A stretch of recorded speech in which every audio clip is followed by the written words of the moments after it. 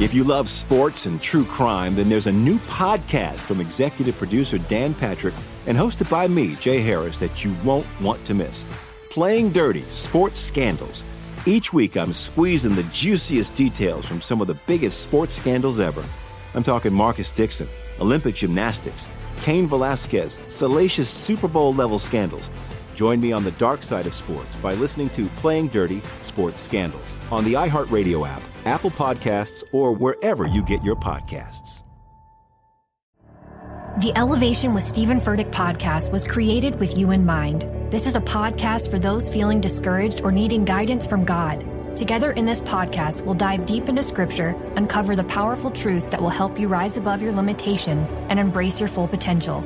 We're here to equip you with the tools you need to conquer life's challenges. Listen to Elevation with Stephen Furtick every Sunday and Friday on the iHeartRadio app, Apple Podcasts, or wherever you get your podcasts.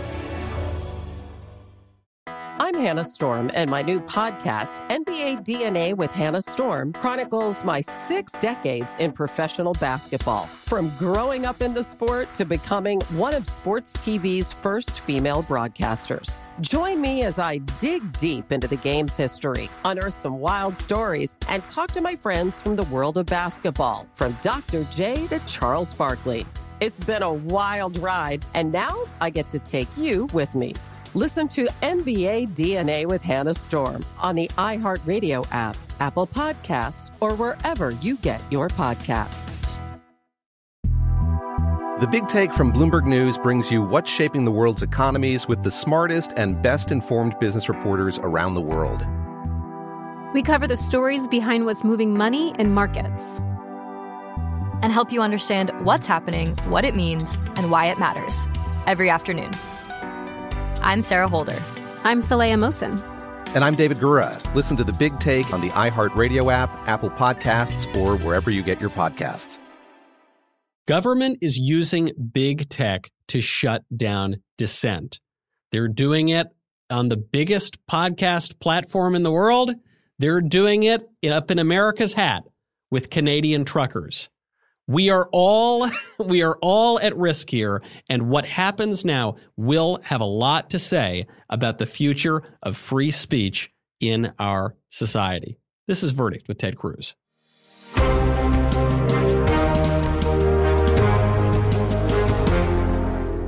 Today's episode of Verdict with Ted Cruz is brought to you by IPVanish. Did you know that browsing online using incognito mode doesn't actually protect your privacy? Without added security, you might as well give all your private data away to hackers, advertisers, your internet service provider, and who knows who else. IPVanish helps you securely and privately browse the internet by encrypting 100% of your data. This means that your private messages, passwords, emails, browsing history, and other information will be completely protected from falling into the wrong hands. IPVanish makes you virtually invisible online. It's that simple. Just for Verdict listeners, IPVanish is offering an insane 70% off their annual plan. That's like getting 9 months for free. You have to go directly to ipvanish.com/cactus to get this 70% off discount. IPVanish is super easy to use. Just tap one button and you're instantly protected. You won't even know it's on. You can use IPVanish on your computers, tablets, and phones. Whether you're at home or in public, don't go online without using IPVanish. Don't forget, Verdict listeners get 70% off the IPVanish annual plan. Just go to ipvanish.com/cactus to claim your discount and secure your online life. That's ipvanish.com/cactus.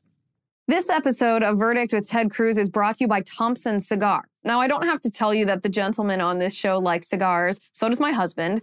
Most times, actually, that's what we do after the show. They smoke cigars and we tell ourselves what a great show it was. But that's why you've got to check out Thompson Cigar. Whether you're working from home or just kicking back after a week of being essential, there's no better way to relax than with a premium cigar. They've got the best prices on the biggest brands in the business, from Macanudo to Monte Cristo.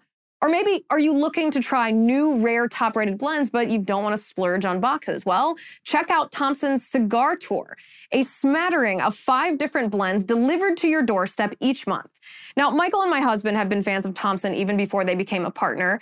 No one has more selection than Thompson. Their customer service is the best, so sit back and take a break from all the craziness with a cigar from Thompson Cigar Company. These guys rarely do offers, but right now, Thompson is offering our listeners 15% off orders over $75 or 20% off orders over $99. To take advantage of these incredible savings, simply go to ThompsonCigar.com and use promo code CACTUS when you are ready to check out. That website is Thompson, THOMPSON, cigar.com, and use promo code CACTUS. This episode of Verdict is also brought to you by Stamps.com. Now, I know a lot of you are small business owners, and if you are, you know that there's nothing more valuable than your time. So stop wasting it on trips to the post office. Stamps.com makes it easy to mail and ship right from your own computer. You can save time and money with Stamps.com. You can send letters and packages for less with discounted rates from USPS, UPS, and more. Stamps.com brings the services of the post office and UPS shipping right to your computer. So whether you're an office sending invoices, a side hustle Etsy shop, or a full-blown warehouse shipping out orders, Stamps.com will make your life easier. All you need is a computer and a standard printer. No special supplies or equipment. Within minutes, you're up and running, printing official postage for any letter, any package, anywhere you want to send. And you'll get exclusive discounts on postage and shipping from USPS and UPS. Once your mail is ready, you just schedule a pickup or drop it off. No traffic, no lines. There is no risk. And with our promo code VERDICT, you get a special offer that includes a 4-week trial plus free postage and a digital scale. No long-term commitments or contracts. Just go to Stamps.com, click on the microphone at the top of the homepage, and type in VERDICT. That's Stamps.com. Promo code VERDICT. Never go to the post office again. Welcome back to Verdict with Ted Cruz. I'm Michael Knowles. Senator, they seem like very different issues. Canadian truckers and the most popular podcaster on the planet, except for the week that Verdict launched. But we'll digress. We leave that for a couple of years ago. They are deeply connected stories. And actually, you seem to have played a role in all of this. You caused a little bit of an international incident, Senator, when you got into a Twitter spat with the mayor of Vancouver over this trucker protest going on up in Canada. Well, that's true enough. The mayor of Vancouver said, we Canadians don't want you truckers. You guys go home. And I had to point out, I said, gosh, the Canucks might have a different view if the truckers actually did go home and suddenly your shelves were empty. I mean, it seems to me 2 years ago, people were waxing eloquent about the great heroes that truckers were. And I agree. They make our entire system, our economy move forward. But now these leftist politicians are saying, to hell with you, truckers. We don't like what you have to say. So it's not just the little guy. It's not just the working class that is being put upon here. It's even one of the most elite, influential, popular voices in the world. That would be Joe Rogan, this podcaster who's got a massive, massive audience. He's politically independent, and big tech is shutting him down. We touched on it a little bit. Some aging hippies were trying to boot him off of Spotify, but it appears to be sort of working. Well, these two stories are deeply interconnected, and they represent together the most dire threat to free speech we have.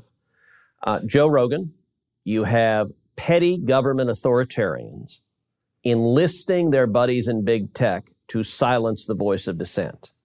Canadian truckers, you have petty government authoritarians enlisting the voice of big tech and the power of big tech to silence the voice of dissent. And both, look, this would never have happened even a year or 2 or 3 ago. This is a new phenomenon. Let's take Joe Rogan.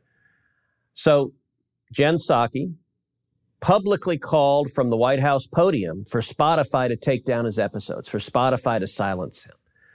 I will say, let me start off by saying I'm pissed off. Look, our last podcast, we talked about how this pod was the first podcast to be mentioned from the White House podium, and in comes Joe Rogan and Bigfoots us.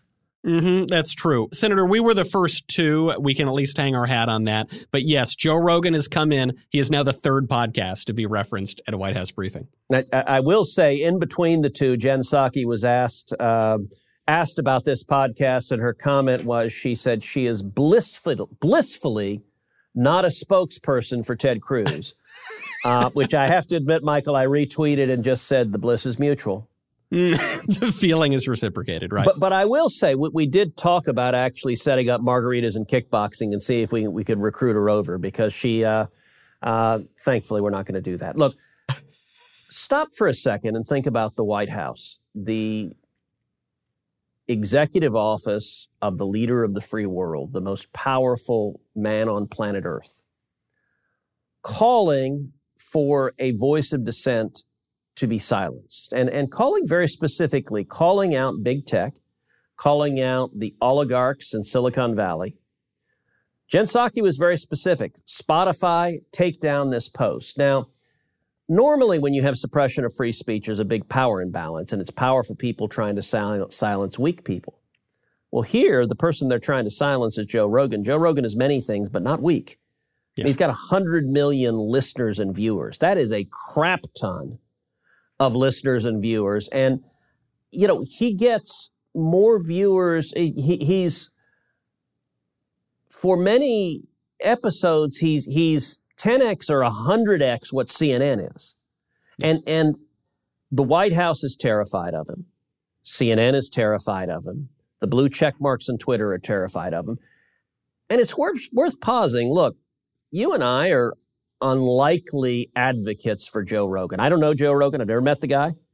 Me neither. As far as I know, he's not a conservative. He endorsed Bernie friggin' Sanders. Generally, conservatives don't endorse wild-eyed socialists. Yeah. But Rogan, look, I've really grown to admire Rogan because he's demonstrated backbone. He's willing to speak out. And on COVID, he's called bullshit to the continued propaganda and the contradictions and the lies coming out of Fauci, coming out of the Biden White House, coming out of the press. And for those in power, having someone willing to dissent with a really big megaphone scares them. And so they want to destroy them. And the important thing to know about Joe Rogan, this is not spontaneous. This is not organic. This is an organized assassination of speech. It started off kind of comical, but then the White House chimed in. And then you noticed it started off with COVID misinformation because he brought in scientists and doctors who had views that differed from the enlightened view of Dr. Fauci, which changes every week. But whatever it is that week is holy scripture and cannot be challenged. Yeah. But then, you know, this kind of hack writer, Don Winslow, who I'd never heard of other than he's loud and obnoxious on Twitter, puts out this video, an old video of Rogan using the N-word. And look, using the N-word is wrong. Neither you nor I support it. And suddenly all of the blue check marks gathered up together and Rogan is a racist for having used it. Look, that's not a word that should be used in polite society, but I will tell you who else has used the N-word repeatedly. Joe Biden.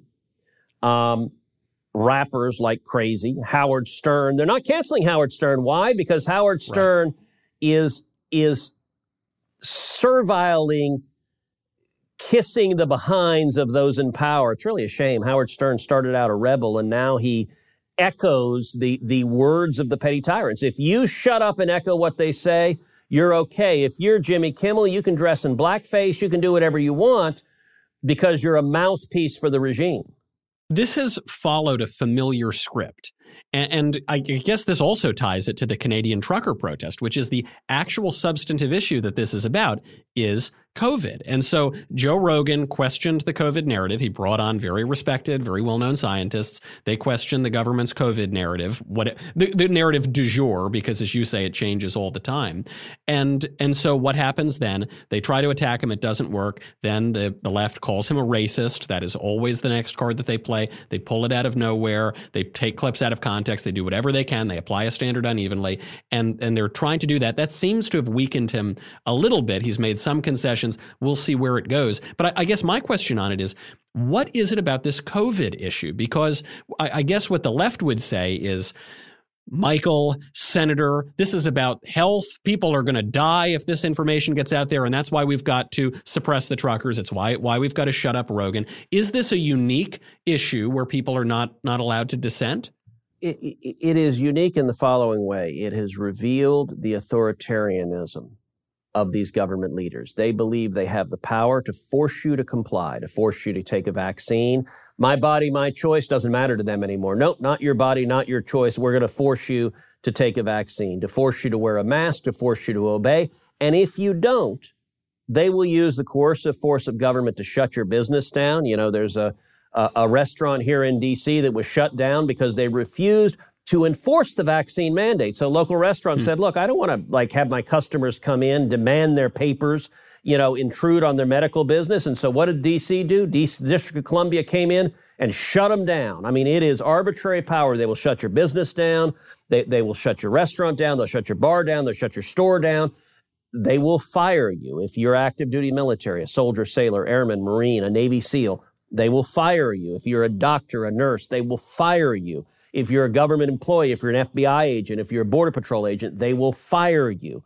It is force, and these are the same guys that during the height of COVID when it started, we're shutting down playgrounds, we're shutting down churches, we're suing to say, if you sing Amazing Grace, everyone's going to die. And right.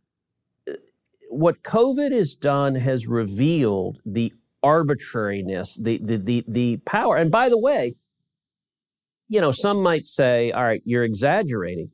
Listen, all these Democratic politicians know it's crap. We all saw this week Stacey Abrams sitting in a classroom full of little kids. The kids are all masked, and she's sitting there grinning ear to ear with no mask right in front. Why? Because she's a Democratic overlord, and the rules don't apply to her. They just apply to the little people. In this case, it really was little people. It was children.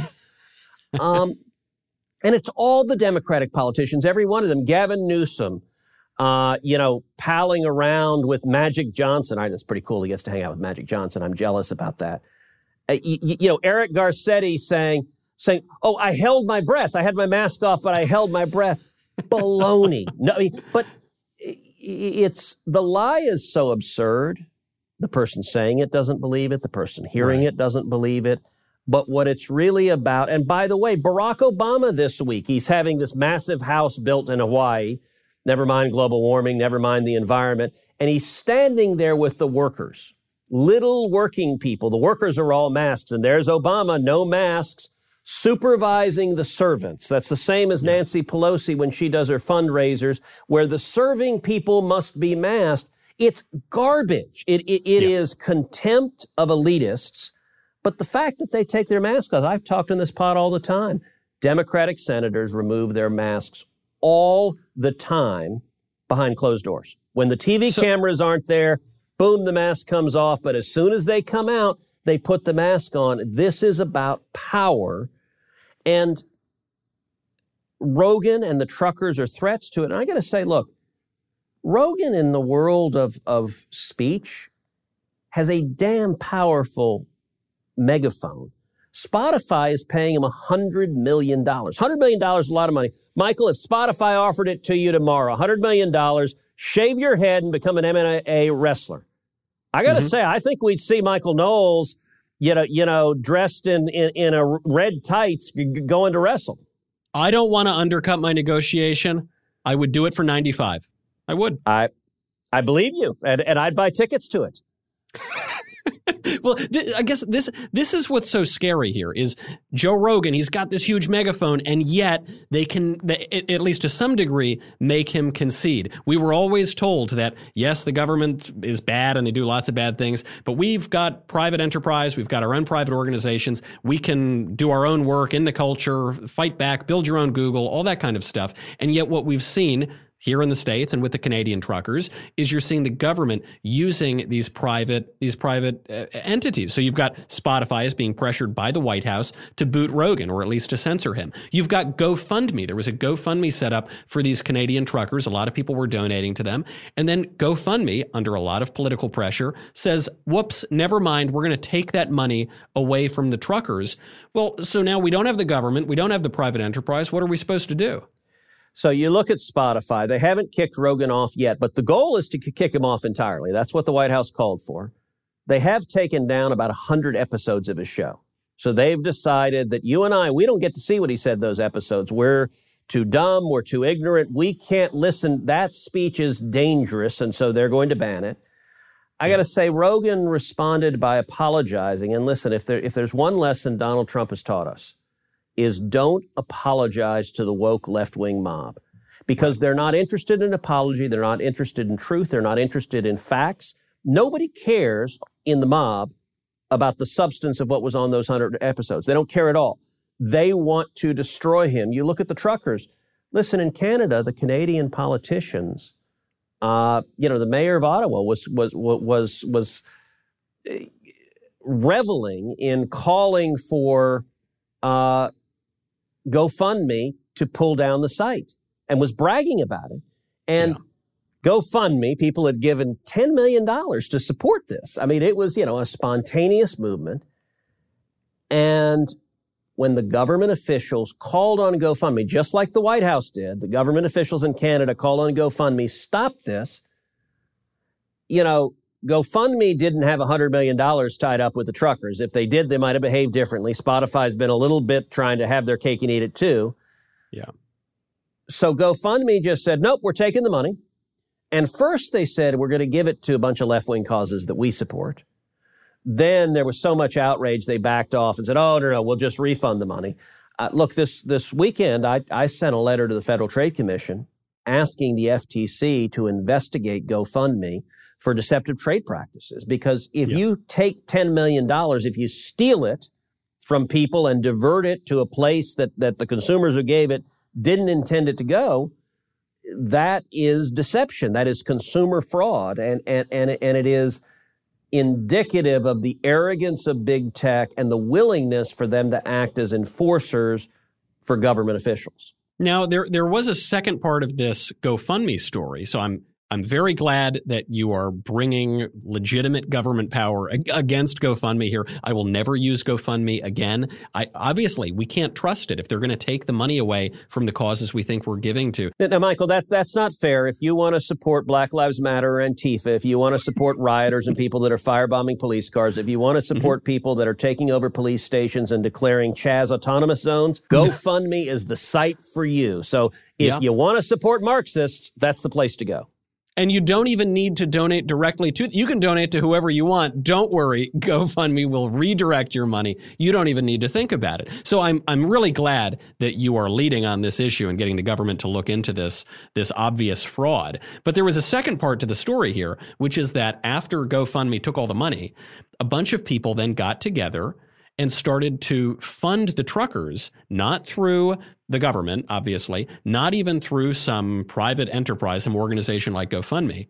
They did it through Bitcoin. Bitcoin is a powerfully revolutionary technology. Cryptocurrency, I am very bullish on Bitcoin and on crypto generally. And I got to tell you, the same petty authoritarians who hate Joe Rogan, who hate the Canadian truckers, they hate Bitcoin, and they hate crypto. And there's some irony.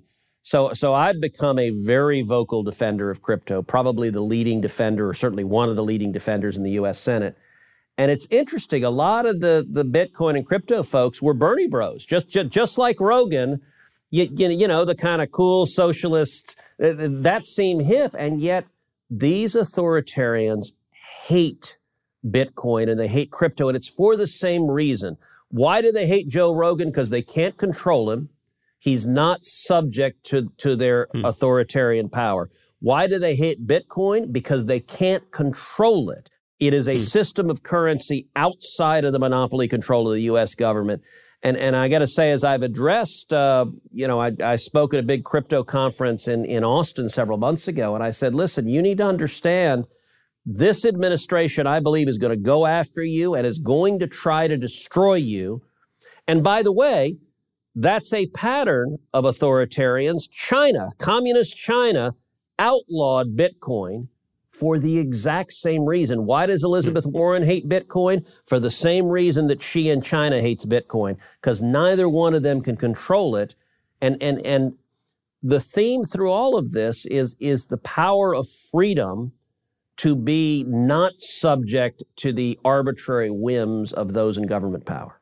Now, you have convinced me on this. I don't know anything about crypto. I'm a terrible investor. My investment strategy generally is buy high, sell low. That's whenever I'm involved. But what a lot of listeners probably don't know is that you are much hipper than I am. You have been on this crypto thing for a while. It's true. And you did make headlines because, well, crypto was collapsing and I was panicked and selling all my crypto.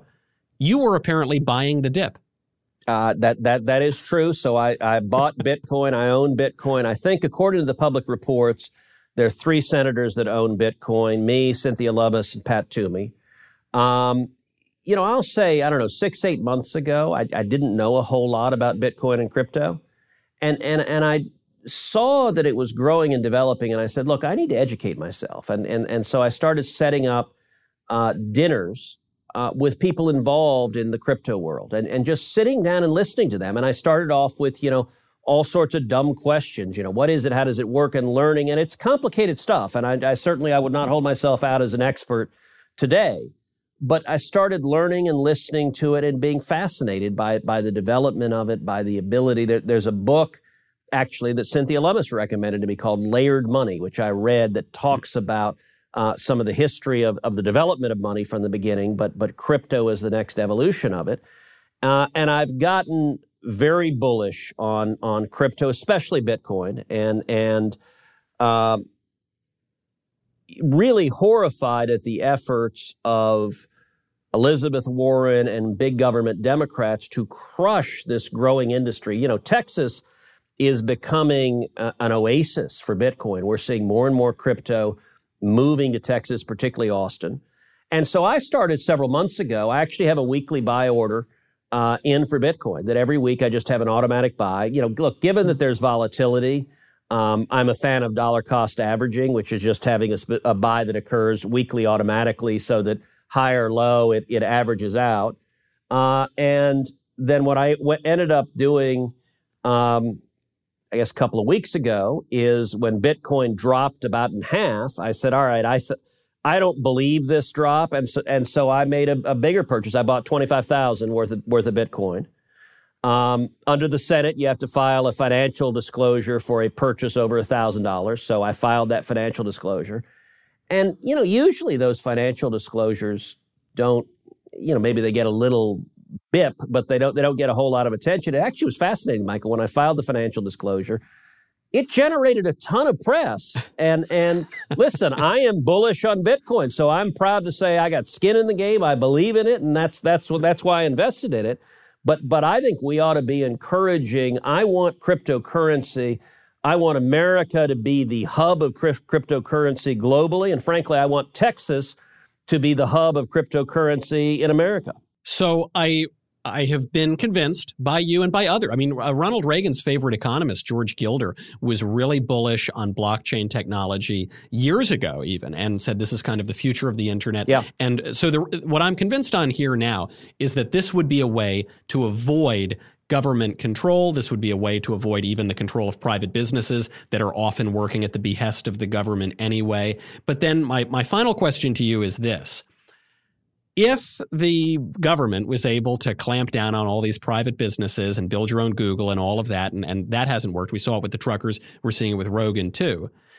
What is to stop them from clamping down on Bitcoin? You've already heard rumblings out of the government. What is the likelihood that Biden does that?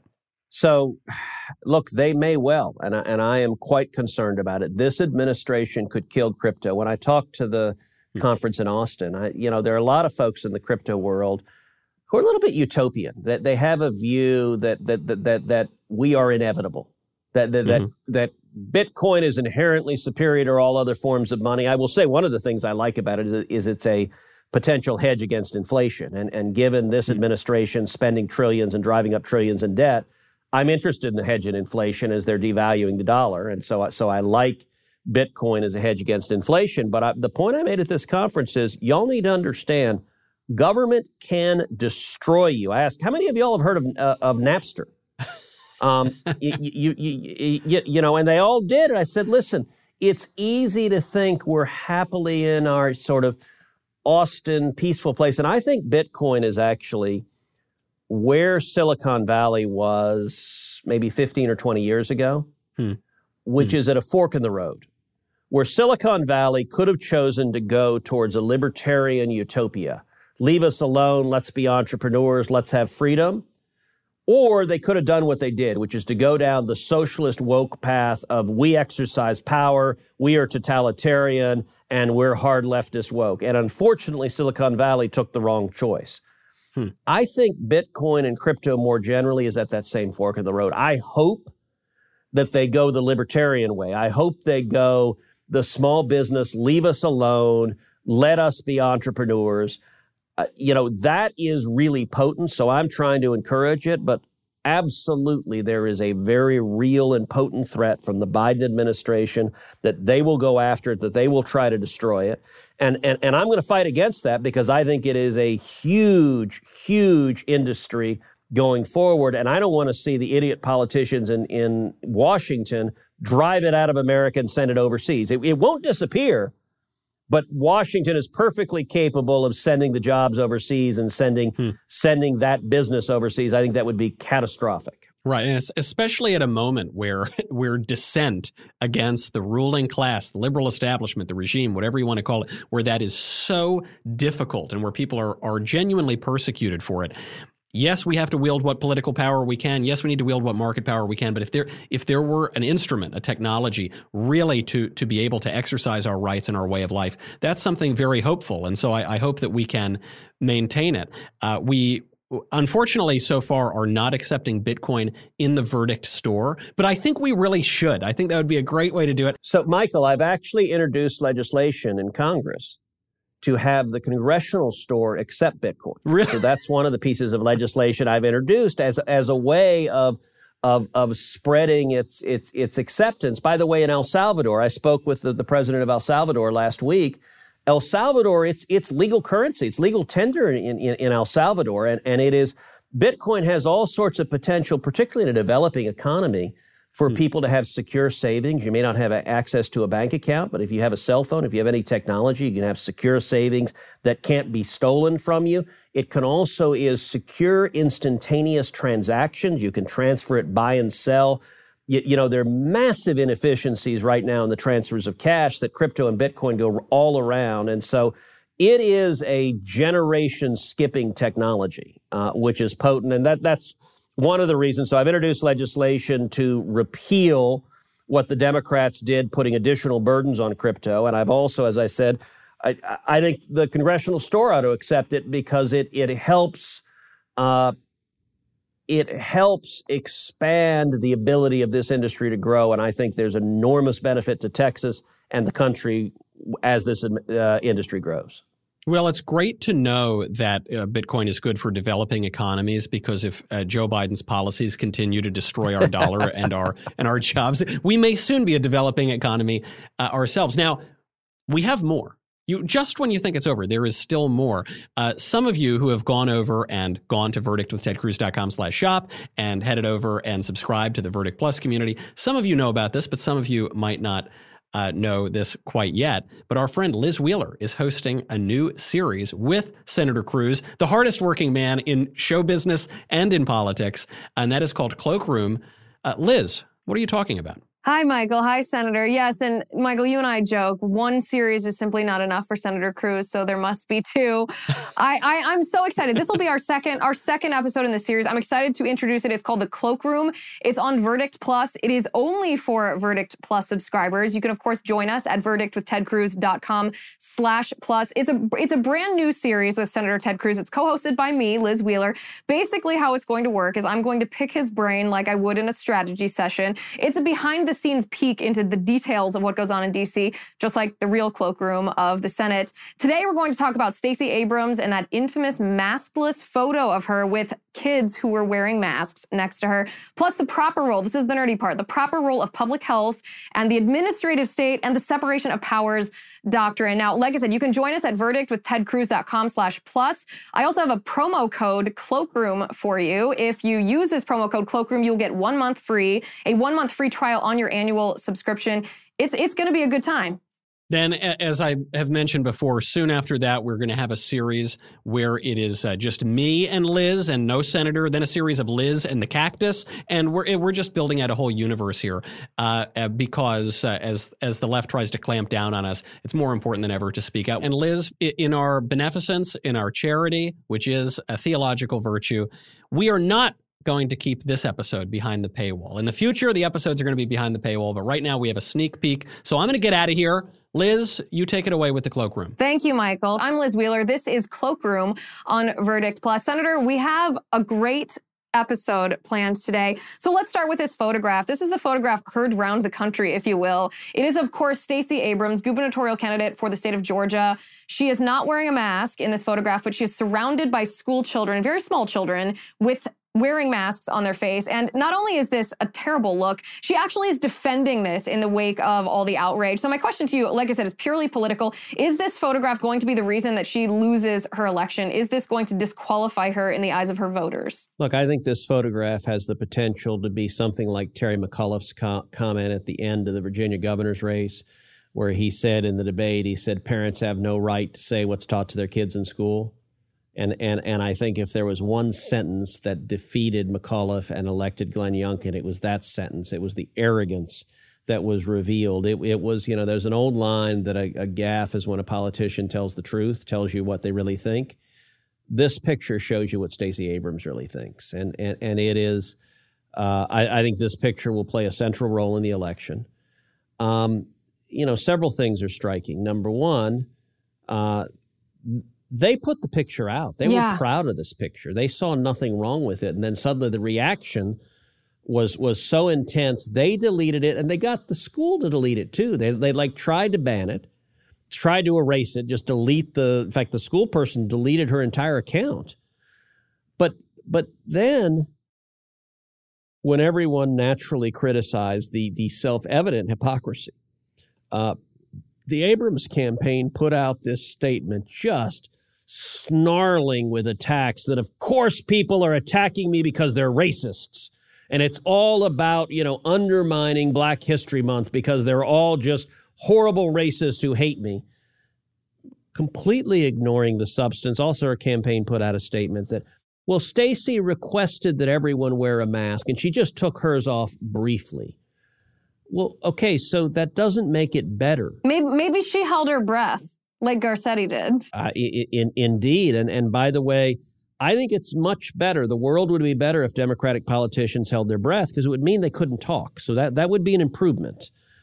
Look, this picture, I was reading something today that was comparing this, saying this is the most consequential image of a politician in a room full of kids since George W. Bush was reading a children's story to a room full of kids when they came in and told him the news about 9/11, about the plane flying into the Twin Towers.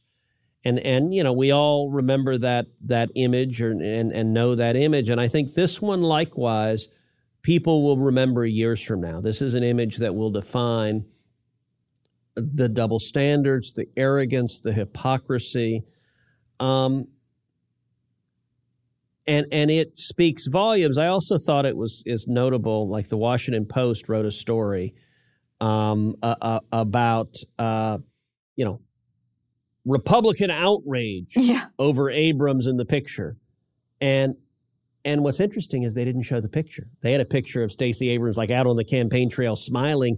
The Washington Post very deliberately wouldn't show the picture because you actually don't need any commentary. You just need to see the image. And it tells you everything you need to know, including the fact that of everyone in the picture, the person at greatest risk from a serious illness of COVID was clearly Stacey Abrams. Yeah. She's the one not wearing a mask.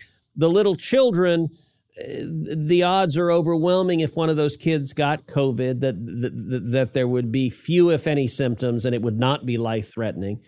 But what it reveals is that neither she nor the other Democratic politicians that are insisting the kids be masked, they don't believe in this stuff. No, they don't. It's worse than hypocrisy, isn't it? It's elitism. They actually aren't just violating rules that they think apply to themselves. They actually don't believe that their own rules apply to themselves. And this is the reason the Washington Post isn't picturing or showing this photograph is because they know it's not a Republican or a Democrat issue anymore among voters, especially parents. Yeah. That parents across the aisle are outraged at how the public health establishment has treated their children and continue to treat their children in school. And that's where I want to dive into this a little more nerdy, a little more philosophical aspect of this. We've seen up close and personal the last 2 years how the public health establishment holds so much power over the American public, how much they influence politicians who issue dictates and mandates and lockdowns and masks and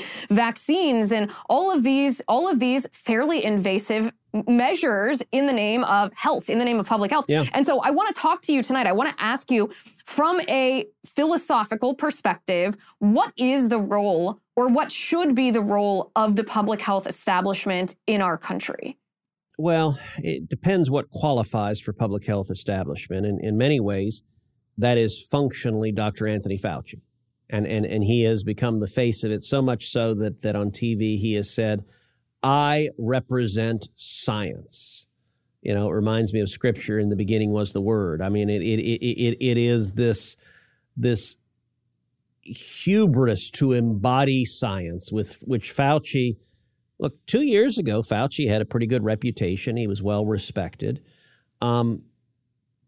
The arbitrariness, the arrogance, the attitude of infallibility, and the obvious contradictions that have come from Fauci, I think have done massive and long-term damage to the credibility of the CDC, of the NIH, of the public health establishment.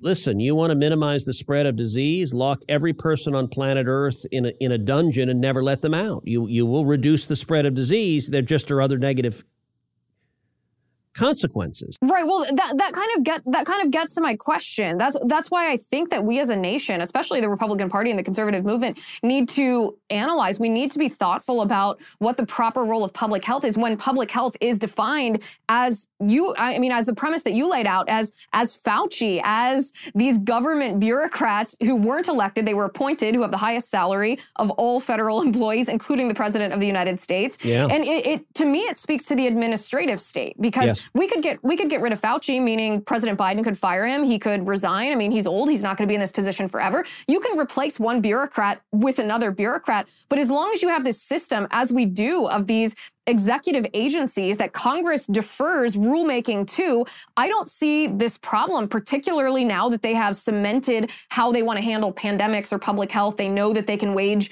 this power the way that they have. I don't see this going away unless we address the administrative state specifically. Yeah, look, I think it's a very good point. I think the Trump administration made serious mistakes as COVID broke out. And one of the mistakes was elevating Fauci and deferring to him for far too long. The Trump administration should have fired Fauci. The way Fauci and the declared overlords of public health treated us is that they were infallible. Yeah. And they did it while being cynically political at the same time. That combination is a really toxic brew. It is, and especially because if there's a doctor in the private sector who has a terrible opinion or gives you terrible medical advice, you go somewhere else. You go to a different practice, you go to a different provider. Sure. And that doctor, I mean, it's a meritocracy, or it's supposed to be. And that's not the case when it's a government bureaucrat. Again, that's why I think that when we're looking at the power of these bureaucrats and federal agencies, we have to understand the history a little bit, that this idea of the administrative state was introduced, at least theoretically, by Woodrow Wilson. He thought that there should be this class of neutral bureaucrats that ran our federal government. I personally don't believe that there can be someone who is politically neutral. I think everyone has an opinion. Then LBJ and FDR expanded this administrative state. So now we have this bloated apparatus, which a lot of people call the deep state. Yep. Because of all these politicos that work there that aren't accountable to the voter. In my opinion, and I want your take as a constitutional lawyer on this, in my opinion, the advent of this, or what really caused this to grow out of control, was when the Supreme Court stopped applying the separation of powers doctrine. That, of course, was when Congress would delegate their legislative authority to the executive agency. Yep. The judicial branch used to not allow that, but then they stopped and they did allow Congress, and now look what we have. So I'd love to hear your take on that and how we reverse that. So you're exactly right. It got exacerbated by a decision from the Supreme Court that was called the Chevron decision, where they created something that's called Chevron deference, which the courts now will defer to the judgment of an agency. Even if the statute, even if the law doesn't require that outcome, if the expert agency has an outcome, they will defer to it if there's any ambiguity in the statute. I think there are a lot of folks, and I would count myself among them, who think Chevron was a mistake, that it contributed to the growth of the regulatory state. And you've got a couple of things at play here. Number one, elected politicians like to shift power to the executive branch because they can avoid responsibility. They can pass a vague and general law, and then when the agency does something bad, they can say to their voters, "Hey, it's not me that did it. It's the EPA that did it. It's the agency. It's OSHA that did it." But secondly, there's a problem that we've seen that's called regulatory capture. And this is a notion from economics where you have regulators that are regulating a particular industry who become captured by it. They have a revolving door where people come from the agency to the private sector that they're regulating and back again, and they end up following the interests of the giant companies in that industry. So you see it in the aviation world with the FAA and a company like Boeing. And you look at the 737 MAX where there was an instance, the FAA was not remotely effective enough in ensuring the safety of the 737 MAX. With respect to COVID, you look at the FDA and just how in bed the FDA is with big pharma. I've seen some data with ivermectin and hydroxychloroquine that have suggested good results, particularly in the developing world. But both of those drugs are incredibly cheap. Both of those drugs are you can get for pennies. Whereas big pharma, if you look at the treatments they're pushing, they're thousands of dollars. And I do think there is a real question of agency capture. Why is it that the agency favors treatments that cost thousands of dollars versus treatments that cost pennies? And particularly in the weird politicized world where the fact that Trump said hydroxychloroquine good caused half the country to say it must be bad if Trump likes it, which is a really weird way to make medical or scientific decisions. Yes, that's science if you're defining science, says Dr. Fauci here. So get a little bit nerdier if you can on the Chevron deference here. I don't understand, Senator, why so many in the judiciary, and this is not just the Supreme Court, this is all levels, why there's such deference to precedent for the sake of precedent when precedent is so clearly unconstitutional. Now, you and I have talked about Dobbs versus Jackson Women's Health. We talked about Roe v. Wade. We've talked about decisions that are obviously unconstitutional, that the left, there are judicial activists who actually don't want to overturn a demonstrably wrong and unconstitutional decision just because it's been, quote unquote, settled for decades. So I don't understand that jurisprudence, if you want to call it a jurisprudence, but how do we undo the Chevron deference because it is incorrect? And you're right, Congress is never going to do anything about it because it makes their jobs easier not to be responsible for what they legislate. So there's a doctrine courts follow that's called stare decisis, that is respect for precedent. It's following precedent. And look, stare decisis makes sense in that you want predictability in a legal system. If you look at how laws are structured, there's a tension between rules and standards. Rules are clear, bright lines where you know which side you fall on them. Now, they have the advantage of predictability. They have the advantage that ex ante beforehand, you can know where you will be afterwards.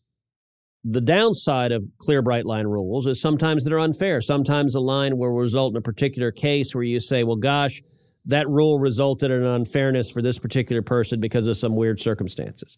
On the other hand, standards where things are flexible, they can respond to, if it's unfair to do this here, let's not do it here. If it's fair to do it there, let's do it there. So you can respond to the exigencies of the circumstance. But the problem with standards is they're unpredictable. It's hard to predict on the front end what the answer will be.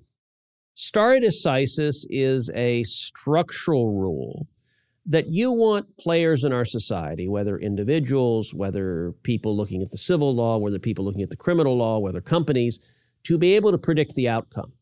And so if you know, all right, there is this precedent, so the courts will follow this precedent, then you could order your behavior accordingly and say, okay, here's what the law is. You can go to your lawyers, ask what the law is, and you can know what it is. That has an advantage. You want stability. You don't want the law changing willy-nilly.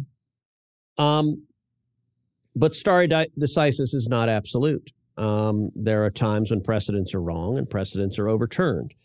And the courts have laid out rules for when precedents should be overturned. And the rules look to things like, have there been Has the law been settled? Have people had reliance interest on it? Has the law proven administrable? Has it proven sometimes there's a bad decision that just produces chaos and the courts say, okay, this didn't work?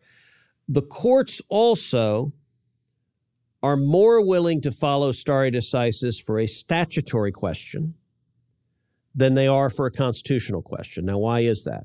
Because a statutory question, which is the interpretation of a federal law passed by Congress, signed into law by the president, if the courts get it wrong, Congress can change the statute, and it does that sometimes. So if there's a statutory question, the courts get it wrong, Congress has the ability to fix it. So there's a higher protection for stare decisis in that instance because you want the predictability even if the court got it wrong. With respect to the Constitution, there's more of a view that a constitutional decision, if it is wrong, can be revisited. So, for example, the most famous overturning of precedent was Plessy versus Ferguson, which upheld separate but equal. It upheld the discrimination in schools, and Brown versus Board of Education overturned Plessy. That was the right thing to do. Brown was the right decision. Plessy was wrong. During the argument in Dobbs, you had the Supreme Court justices asking the counsel, well, okay, look, here are all the decisions we've overruled, and they listed some big ones. Why doesn't Roe meet that standard? But how willing a justice is to overrule precedent, that varies justice by justice. I will say, by the way, as a final point on this, the liberals, it's not that they're devoted to stare decisis. They don't believe in stare decisis at all. They're devoted to left-wing outcomes. Yep. So they want stare decisis to be followed for left-wing decisions. So Roe versus Wade, for them, stare decisis is critically important because they support Roe. They don't want stare decisis when it comes to Heller, which is the court's decision upholding the Second Amendment right to keep and bear arms. The liberals would immediately overrule Heller. They don't want stare decisis when it comes to Citizens United, which protects our political speech and the right to engage and criticize politicians. They disagree with Citizens United. They would overturn it. So particularly for the left, when it comes to stare decisis, that is usually an excuse for whatever policy outcome they want, because the left views the courts as really very little different from a super legislature enacting the policy they agree with. Right. And so we have to get to, we don't have to, we want to get to a really funny question from the Verdict Plus subscriber pool here in just a second. But let me ask you a very quick yes or no question. Is there a possibility that Chevron deference, that Chevron could be overturned at the Supreme Court level? So, yes, I think there's a good possibility, especially Neil Gorsuch has been quite critical of Chevron deference, and it's a doctrine that has come under more and more criticism. I think there's a real possibility Chevron's overturned. Because the left, as they have the past decade, has overshot. They've overshot on their abuse, and the American people want to reject it. Okay, this is a really funny question. I saw this one. It's not a policy question at all. This is from Paul on the Verdict Plus community. Paul says, is Ted short for Theodore? Is Liz short for Elizabeth, and is Michael short for Michelangelo? Ooh, I like that. So I'll address my piece of it at least. So Ted is actually not short for Theodore. My full name is Rafael Edward Cruz. Rafael is after my father, Rafael Bienvenido Cruz, who's Cuban. My middle name, Edward, is after my grandfather, my mother's father, who was Edward Dara. So sometimes people refer to me as Eduardo. No, he was Irish and Italian. He was not, or actually he was Irish. My grandmother was Irish and Italian. It was Edward, and Ted is a nickname for Edward. And so that's where Ted comes from. And Liz is short for Elizabeth. I will answer on behalf of Michael and say that it's not short for Michelangelo. It's short for Saint Michael. Kidding, obviously, kidding. This actually will be a test to see if Michael does watch this series, because if he does, he'll comment on it. If you are not already a subscriber over on Verdict Plus, please join us at verdictwithtedcruz.com/plus. I have a promo code for you. The promo code is, of course, Cloakroom. If you use this promo code, you will get 1 month free on your annual subscription. So go to verdictwithtedcruz.com/plus and use promo code Cloakroom. I'm Liz Wheeler. This is the Cloakroom on Verdict Plus.